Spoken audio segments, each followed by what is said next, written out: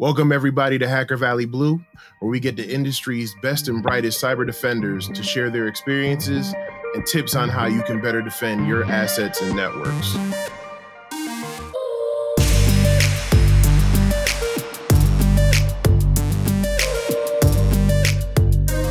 This season, I'm gathering some of the very best blue teamers across the field to form my all-star team of defenders who will use their talents against some of the biggest cyber threats that we face today.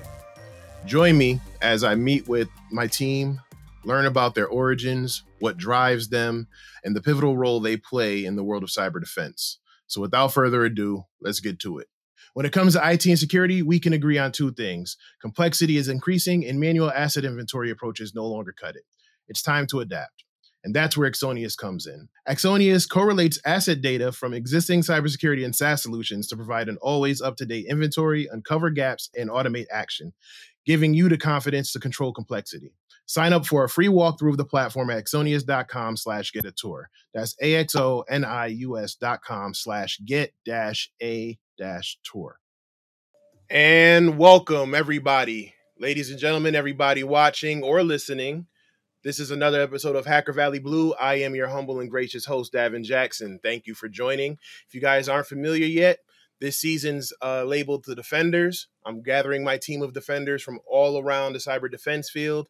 But this episode's a little bit special because I had to get someone to use our secret weapon. And of course, we know that this season of Hacker Valley Blue is sponsored by Uptycs, but we had to get someone who can show us how to use this weapon, how to wield its power, and also he has a very amazing beard, and I might get some tips offline about that. Ladies and gentlemen, please help me welcome my guest, Tyson Supasadit from Uptycs. Davin, thank you so much. And it's amazing that you got my name right on the first try. and I love your beard as well. I was, my brother is a barber, and he's been looking at my beard whenever we get together and asking, hey Tyson, can I help you shape that up? And now I know what it would look like if he did get his hands on it. It would look like yours because you have a very well-shaped beard. Yes, thank you. Yeah, you gotta take care of yourself these days.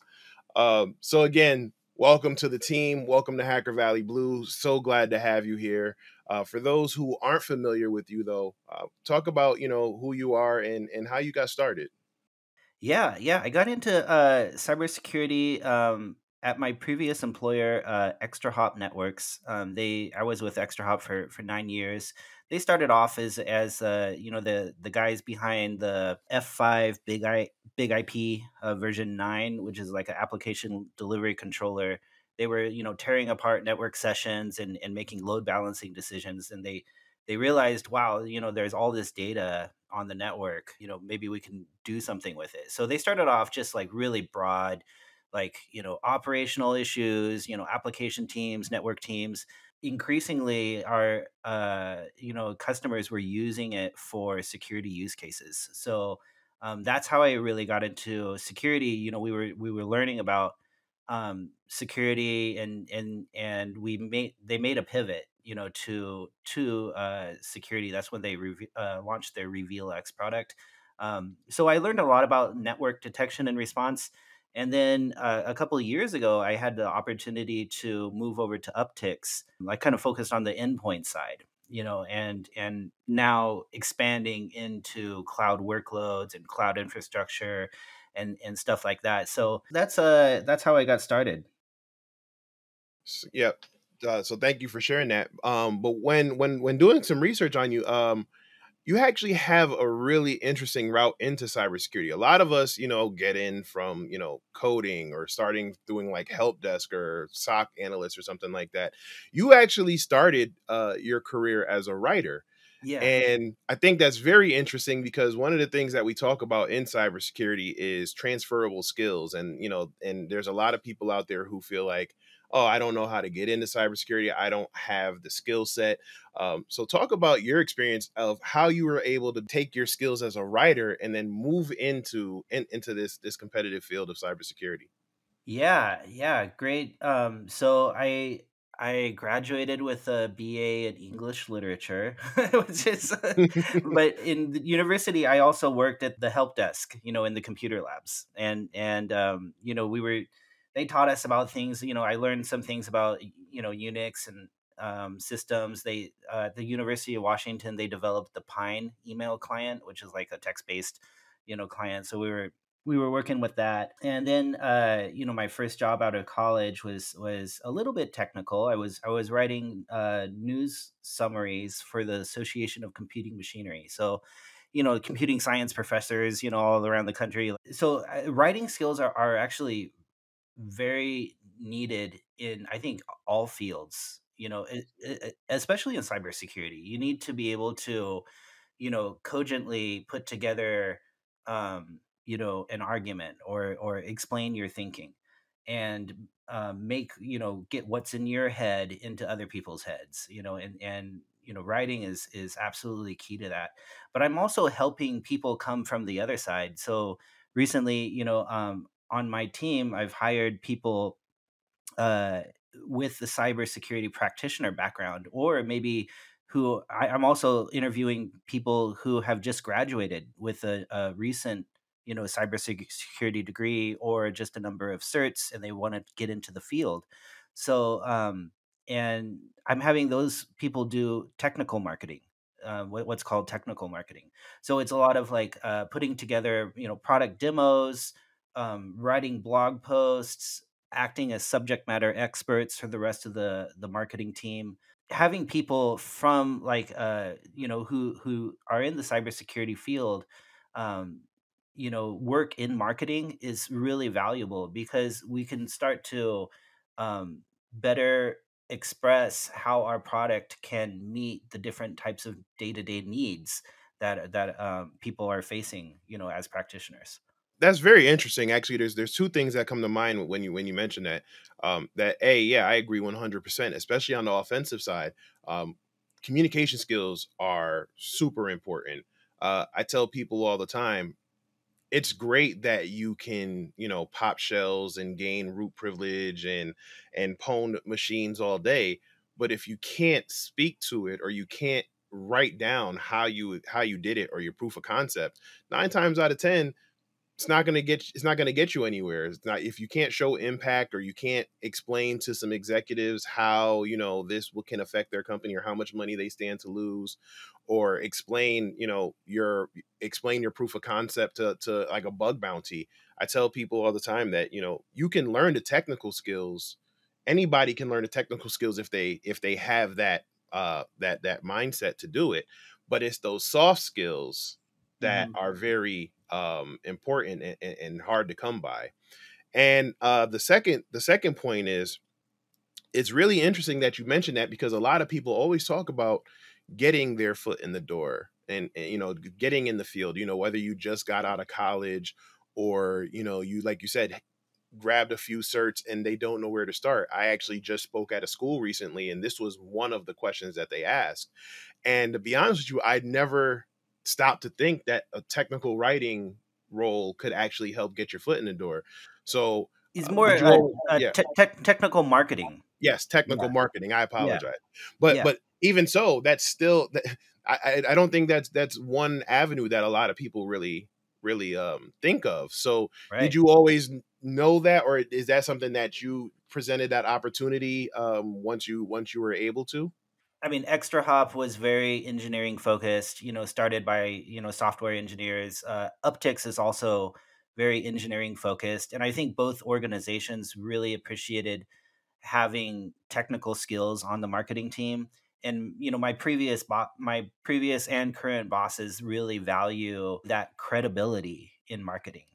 And so when we can show people how it solves these problems, like, so that they can see it with their eyes, that's seeing is better than taglines, or when you can bring that technical credibility to something, and like actually showing them in a demo, or explaining it in a white paper and diagramming it out how it works, rather than just making broad claims that anybody can have say the same things on their web pages. But so you were in college, you did some help desk, you did some writing, then some technical writing, then you moved into marketing, and now you're the director of product marketing. And I assume that that is also one of your core responsibilities, is bringing that technical credibility to what you do with Upticks with the product marketing. But what else do you do in that role? Yeah, it's not that I'm the technical expert by any means, but we got tons of smart people in the company, and helping them to express and capturing that lightning in a bottle of like what is cool about this solution that we've built. What, or it might be capturing how our really smart customers are using our product, and maybe they're doing it in ways that we hadn't thought of before. Actually, I'm just working with the customer success team to we're starting a use case library, because there's so many things you can do with the Upticks platform, and so many inventive ways that we hadn't thought of, integrations that you can build. Is not me knowing the ins and outs, but being able to understand what is special about it, about, and then telling those stories and helping other people understand how it's going to make their jobs easier. Interesting. I like the fact that you're giving the opportunity for people to develop these use cases and then create a library, because a lot of times when dealing with vendors or dealing with certain tools, a lot of people don't know that there's this component that probably could make things a lot easier had they known it existed. I've been on teams where we've had tools in the past, and literally like a year and a half to 2 years after, we're sitting there and we talk to a rep and they're going, well, why didn't you just use this? And we're like, wait, why didn't anybody tell us this? This would have saved us thousands of dollars because we didn't know it existed here, and we end up spending that money Yeah, to get yeah. another to another vendor to satisfy this thing that you're telling us was here all the time. So I think that's really smart and really helpful that you're going to build that use case library. But one of the things that I also see you've done recently, is you've done a lot of work with the MITRE Defend platform. So a lot of us know what the MITRE Attack platform is, or and those standards. But the MITRE Defend is fairly new. So talk about your experience with that and what you do there. Yeah, so at Upticks, we're a big fan of Attack. We've participated in the valuation rounds for the last 2 years. The results for this round are going to be coming out very soon, and we've also incorporated it into our product such that we have over 1,000 different behavioral rules mapped to attack tactics and techniques and sub techniques. When we show the detections, we map it to the visual framework. You can see, and so Attack has been great. You imagine like where we were, I think like in 2013 or 2012, like before Attack framework came out. Like you had the Lockheed Martin cyber kill chain, that said like exploit and this and that, but it didn't get into the details. It didn't like enumerate like exactly all the different ways that you would go about these steps in the kill chain. When Attack came out, it started to get like really granular, and it wasn't just the MITRE team that was saying this was community driven, and it was actual observations in the field. So if you go into, the Attack framework and you dig in, they have documented things like this is where we've seen this, and these are the threat groups that we've seen, you know, use these behaviors. So Attack has been immensely helpful, I think, for the cybersecurity industry, both for practitioners or end users, and for vendors as well, because we can it's not just you take our word for it, but we can participate in the evaluations and show our different types of capabilities. And we're talking about apples to apples. It's we're talking about specific types of techniques that we can detect. Now, you asked about MITRE DEFEND, because attack exists, now we can say, okay, for these very granular attack techniques and sub techniques, what can we do as defenders, as blue teams, to implement countermeasures that are going to either prevent or disrupt or deceive these things? And what they do with defend is attack is focused just on detection. But with defend, it's broader. So they have the categories that they have. I'm looking at the site now. They have harden. So it's like doing things ahead of time to, make it harder to exploit. Then they have detect, the countermeasures for detect. Then they have isolate, deceive, and evict. It's much broader than just the detection.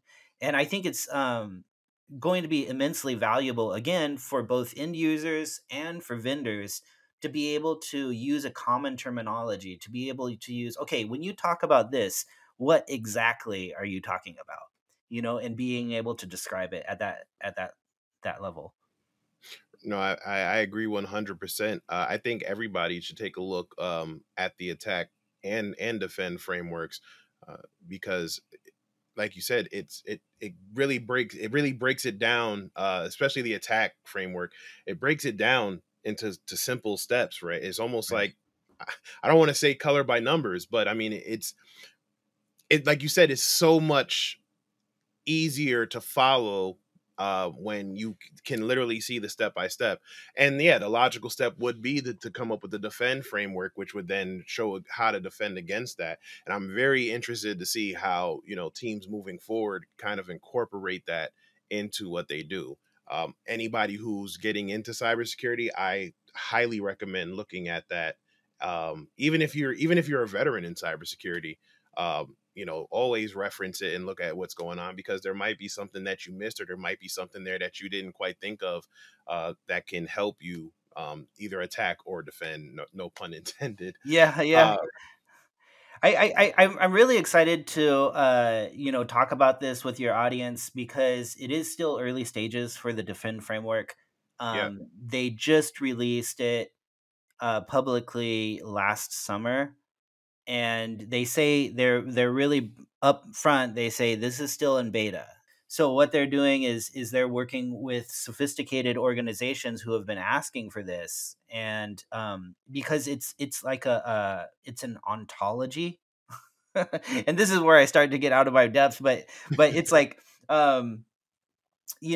saying like, okay, a deer has like cleft hooves or and chews cud and has horns, and like those different things. And then there's other animals that have horns but don't have cleft hooves, and so that those types of things. And so right. they're using like really sophisticated organizations are starting to use this, and then they're providing feedback, and then at some point they're going to say it's out of beta, I guess. And that's when I think we're really going to start to see it gain steam. I'm excited about maybe possibly working with my product teams to see how we can incorporate defend. Like maybe if we have a detection, we can, and it shows the techniques that are used, that we detected.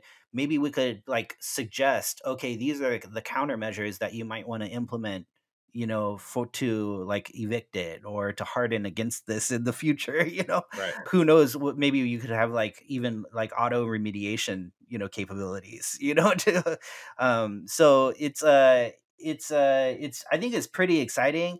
I think it's good just for people to get on their radar and like kind of understand, oh yeah, the same way that attack helped us to have a common vocabulary around attacker, techniques, tactics, and techniques.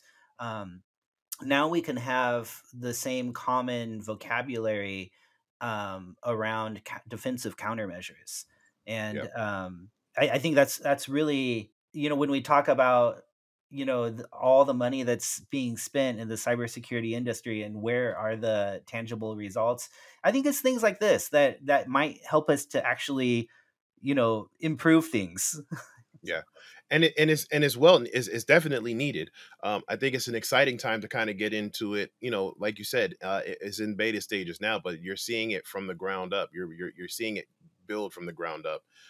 And for those who have the opportunity to kind of, you know, incorporate themselves with it, or, you know, become familiar with it now, you know, in 5 to 10 years, when it becomes, you know, as big if not bigger than the attack framework, you know, a lot of those people will be in a very good very good position because they'll be very familiar with it. And with the advancement of attacks and things that you see going on every day with ransomware and phishing and everything, I think a defend framework is right on schedule. I Yeah. think it is definitely needed.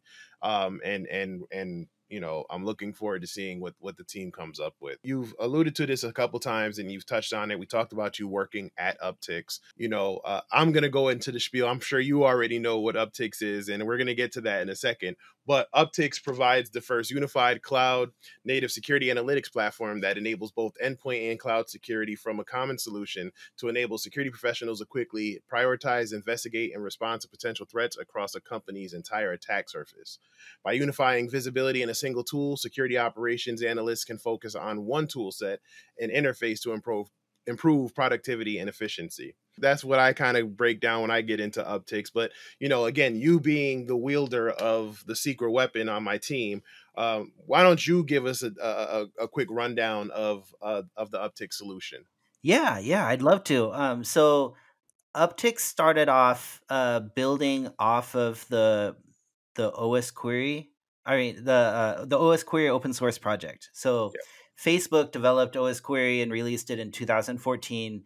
You know, mainly focusing on Mac and Linux. That's what they needed to do. The community added support for Windows, and it's been growing since. You know, there's hundreds of SQL tables available for each of those platforms. So what OS Query does is, you know, is a little very low footprint, you know, piece of software. You install it on your system, and it's going to be kind of just monitoring like all the activity, the system activity, you know, and collecting the telemetry. And what's special about it, it stores it in a structured framework, and that structured framework happens to be SQL, you know, which is the most commonly understood query language in the world, you know. So it those get stored in SQL tables. Now that's all OS query is. It's just that piece of software. It doesn't have a UI, it doesn't have a management plane,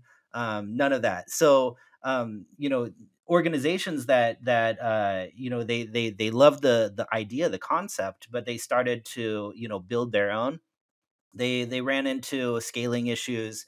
They ran into, you know, well, we'd like it to do maybe remediative actions as well, but it doesn't because it's just read only, you know. So that's how Upticks came in.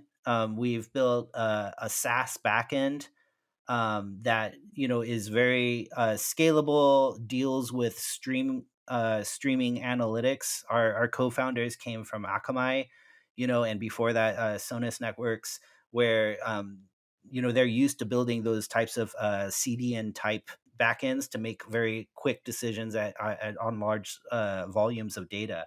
So as that SQL structured telemetry is coming into our system, we can analyze it in real time. And if we see something, you know, then we can collect correlated information and then give you the real time detections, like, you know, within seconds. And then also we're storing all of that data on the back end, in a data lake for a historical look back. And so what's special about it is that it's not just looking at like detections and telling you when something's wrong. It's really storing all of the system data that that is going on, so that you can go back in time and say, okay, we didn't know about this particular exploit, right? But now we do know about it. Maybe we can go back in time and see, has this been on my network, you know, in the past, you know, things like that.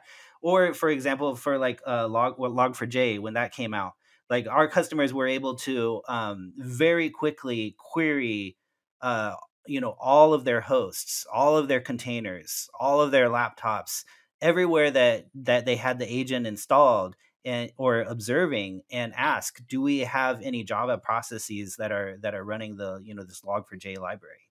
So in which versions, so they were that way they were able to get an inventory of all the systems that they needed to patch or update, and then prioritize those. So it's what I'm the reason I'm excited about it is it's really like a data platform for your security, observability, telemetry. So we started with OS query, but we've extended the concept to other attack surfaces. So, for example, Kubernetes systems. So we have a project called KubeQuery. It's also open source. We've made it open source, but Uptycs uses that to gather data from the Kubernetes systems, like it's the control plane for your containers, right? And then we've done the same thing for your cloud infrastructure. So we have a Cloud Query product, and it's taking the telemetry from the cloud providers APIs, and then again structuring it in that SQL format, and it's all there. You can write all kinds of crazy queries, to ask anything of your cloud infrastructure, of your Kubernetes systems, of your endpoints. Like that's where I get back to the use cases, because like, well, what does it do? Well, it's quite a bit. It's a lot of things, Yeah. No, that makes that actually it explains a lot now. It does explain why something like a use case library is so important. And I mean, to think that it started from, a simple like script command like an OS query um program to now you transformed it into this great tool that does so much. And I especially like the fact that you said, it has the data storage that allows you to kind of revisit these endpoints and revisit some of these old logs, and then determine, oh, did we miss something, and create actionable items from there. Because let's face it, a lot of exploits or a lot of attacks usually sit on systems for sometimes months on end before it's truly detected. So the fact that Mhm. you're able to say, okay, wait, hold on, this signature looks familiar, let's go back. I think that's super important to have with companies today. But that's something that's interesting to me. If there was some one or two things that you could pick from Upticks, I know it's hard to pick from all the features, but if there was like one or two features that really excite you, or that you really like about Upticks, what would they be? I think one is that we have all the data. And so the engineering team is building, like, all of the UI is built off of these queries, right? So we have like a compliance section that is does compliance for your cloud infrastructure or your hosts, and it does checks for like CIS benchmark, for like PCI for SOC 2.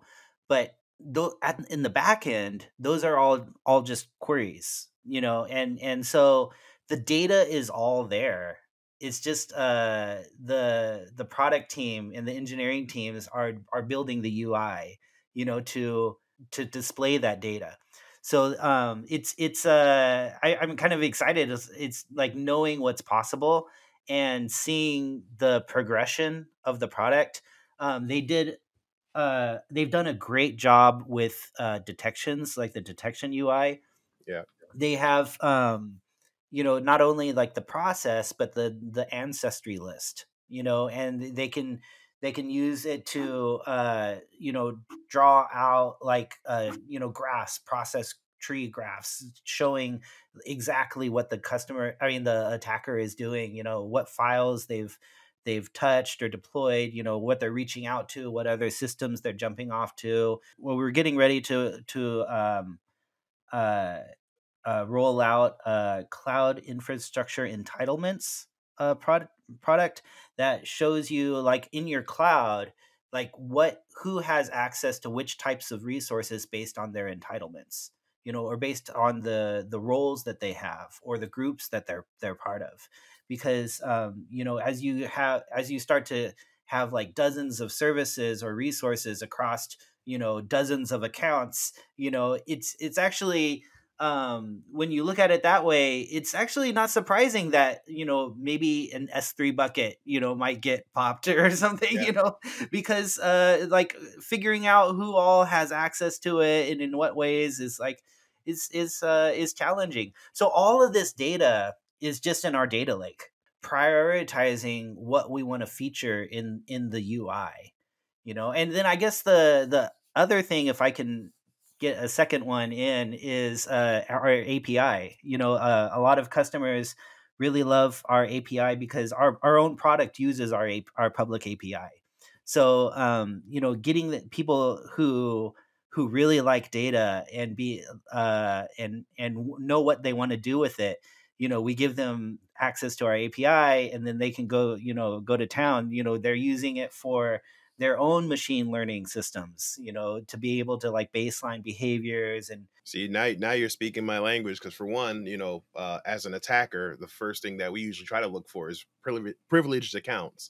So, so that feature that you're coming up with is definitely going to make things harder if you're able to kind of look at it and go, hey, hold on, this account shouldn't have all this access. Let's reel this one back in. But yeah. but yeah, but my specialty now is basically API security and API pen testing. So that's also an interesting component in there as well. But thank you for that answer, and again, thank you for your team at Uptycs for sponsoring this episode and this season of Hacker Valley Blue. And if you want more information on Uptycs, go check out uptycs.com. That's uptycs.com. Tyson, one thing that you talked about earlier when we were talking about the MITRE Defend framework is the possibility of incorporating that into a tool like Uptycs. How powerful would that make that tool if you're able to bring in this framework with all these steps to detect and evict and everything into something like Uptycs that already has all this data? Like, what kind of powerhouse would that be? Yeah, that's why I think, as an organization, Uptycs is really interested in the Defend framework because, again, yeah, we love attack.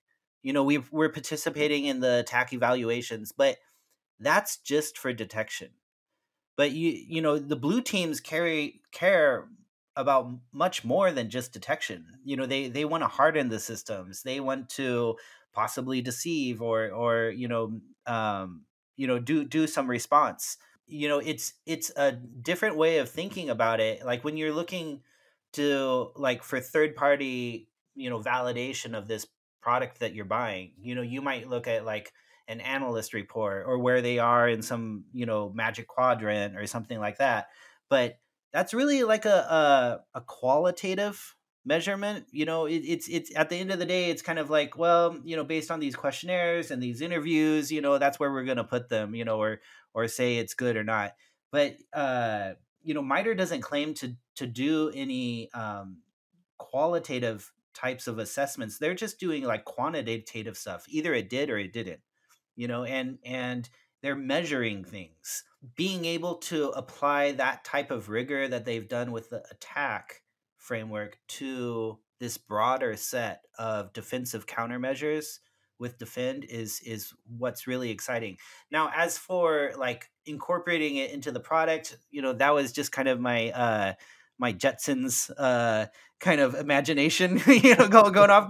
But I'm in product marketing, not in product management. But I think Right. it's a really good idea. I think at the least, what you're probably going to start seeing first is some vendors creating white papers describing the different areas of the Defend framework that they solve for, which attack techniques and sub techniques those threats are going to be using. And then now I can use the tools available on the MITRE website to understand, get a list of the types of countermeasures that I can implement to to harden my systems or to enable detection, or so forth against those threats that I'm looking at. And so with all of this, it really should, make the buying process for cybersecurity technologies a lot more straightforward. And you should be able to express to the business, like, this is why we're spending this money, because this is what our threat profile looks like, and it represents this much risk to the business. But if we buy this, we have this much coverage, so that's why I think, um it's unique. It's Yeah. something that we're excited about. I'm excited about.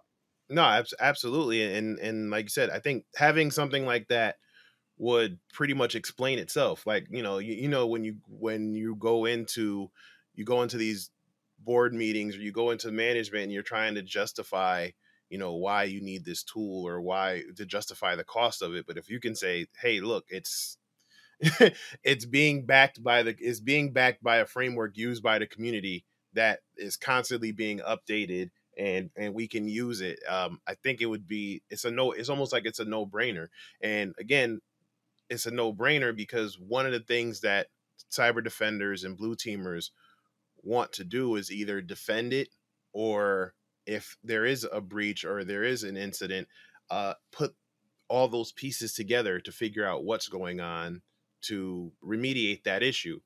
And I Mhm. think something like the MITRE Defend framework will help put those pieces together and help with some of those challenges. I've had a lot of guests on here who talk about, that moment of putting the pieces together is very similar to like when the offensive side or red teamers, pop a shell or get root access on a machine.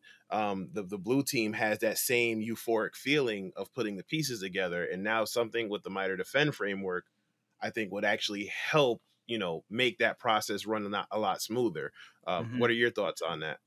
From what I've read about the MITRE Defend team, they're in the same way they're looking for examples from the field of attack TTPs. They're going to be looking for things like patents and evidence that these countermeasures actually work. Yep, absolutely. And for those again who want more information about the MITRE Attack and Defend framework, we're gonna put the information in the show notes. So please go check that out. Please read up on it. Again, highly recommend. Even if you're on the opposite side, so if you're on the red team, go read about the Defend framework. If you're on the blue team, go check out the Attack framework. It will help tremendously and everything that's going on. You've had an interesting journey into this field and everything that you're doing with MITRE Defend and Upticks, and also helping people get into the field through doing technical marketing and things of that nature. What recommendations would you give to people who are just starting out or feel that they have an interest in doing cybersecurity or cyber defense for that? Yeah, I think in addition to looking for a position like as an entry level analyst, do some searches for technical marketing. So it might be like a technical marketing manager or a technical marketing specialist. I think every cybersecurity company is going to have a technical marketing team that where somebody, with a new degree, or some certs, or some practitioner experience that's looking for something different, they can get in on. And the advantages of working at a vendor is that you're going to be exposed to a lot of different organizations, because those, ideally your customers, you're going to be understand, or the prospects, and you're going to understand like what they're looking for, what they're asking for in their POCs, what they're asking your customer success team for help with. And so it gives you a very broad view of the industry, whereas you may not get the depth that you would, working as a practitioner, where you're deep diving into a particular problem. So it's yeah, I mean, uh there's lots of opportunities on the vendor side, so that's what I would want to leave your audience with. Absolutely, and like I said, I'm definitely a path that we don't talk about enough is checking out the vendors and checking out technical marketing. I think, like I said, now that you say it, it's almost like I'm slapping myself. Like, why didn't I think of this before? It's actually brilliant, and it would actually teach a lot of things that we just talked about earlier, like those written communication skills. So again, thank you for sharing that gem of information. I'll be sure to take that with me moving forward when I talk to more junior folks or people looking to get into the field. But if anybody has any questions for you or how to find you, if you want to share that information, now's your chance to kind of just let them know how to find you. Well, I'm on LinkedIn if you can spell my name.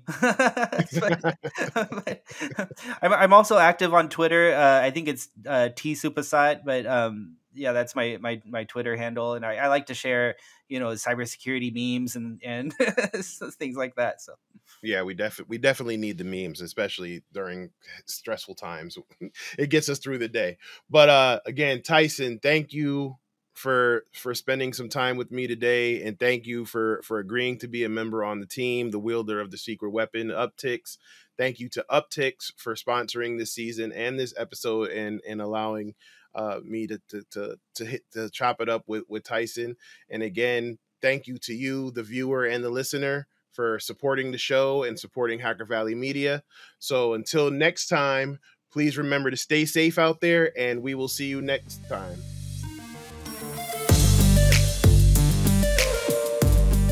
I hope you enjoyed this episode of Hacker Valley Blue. If you did, please remember to like it, subscribe to the channel, share it with your friends and colleagues and family members, get it all out there, and make sure you tune in for the next episode. Also remember to join our Discord server, and you can talk to me and some of the other Hacker Valley family. So make sure you go check us out over there too.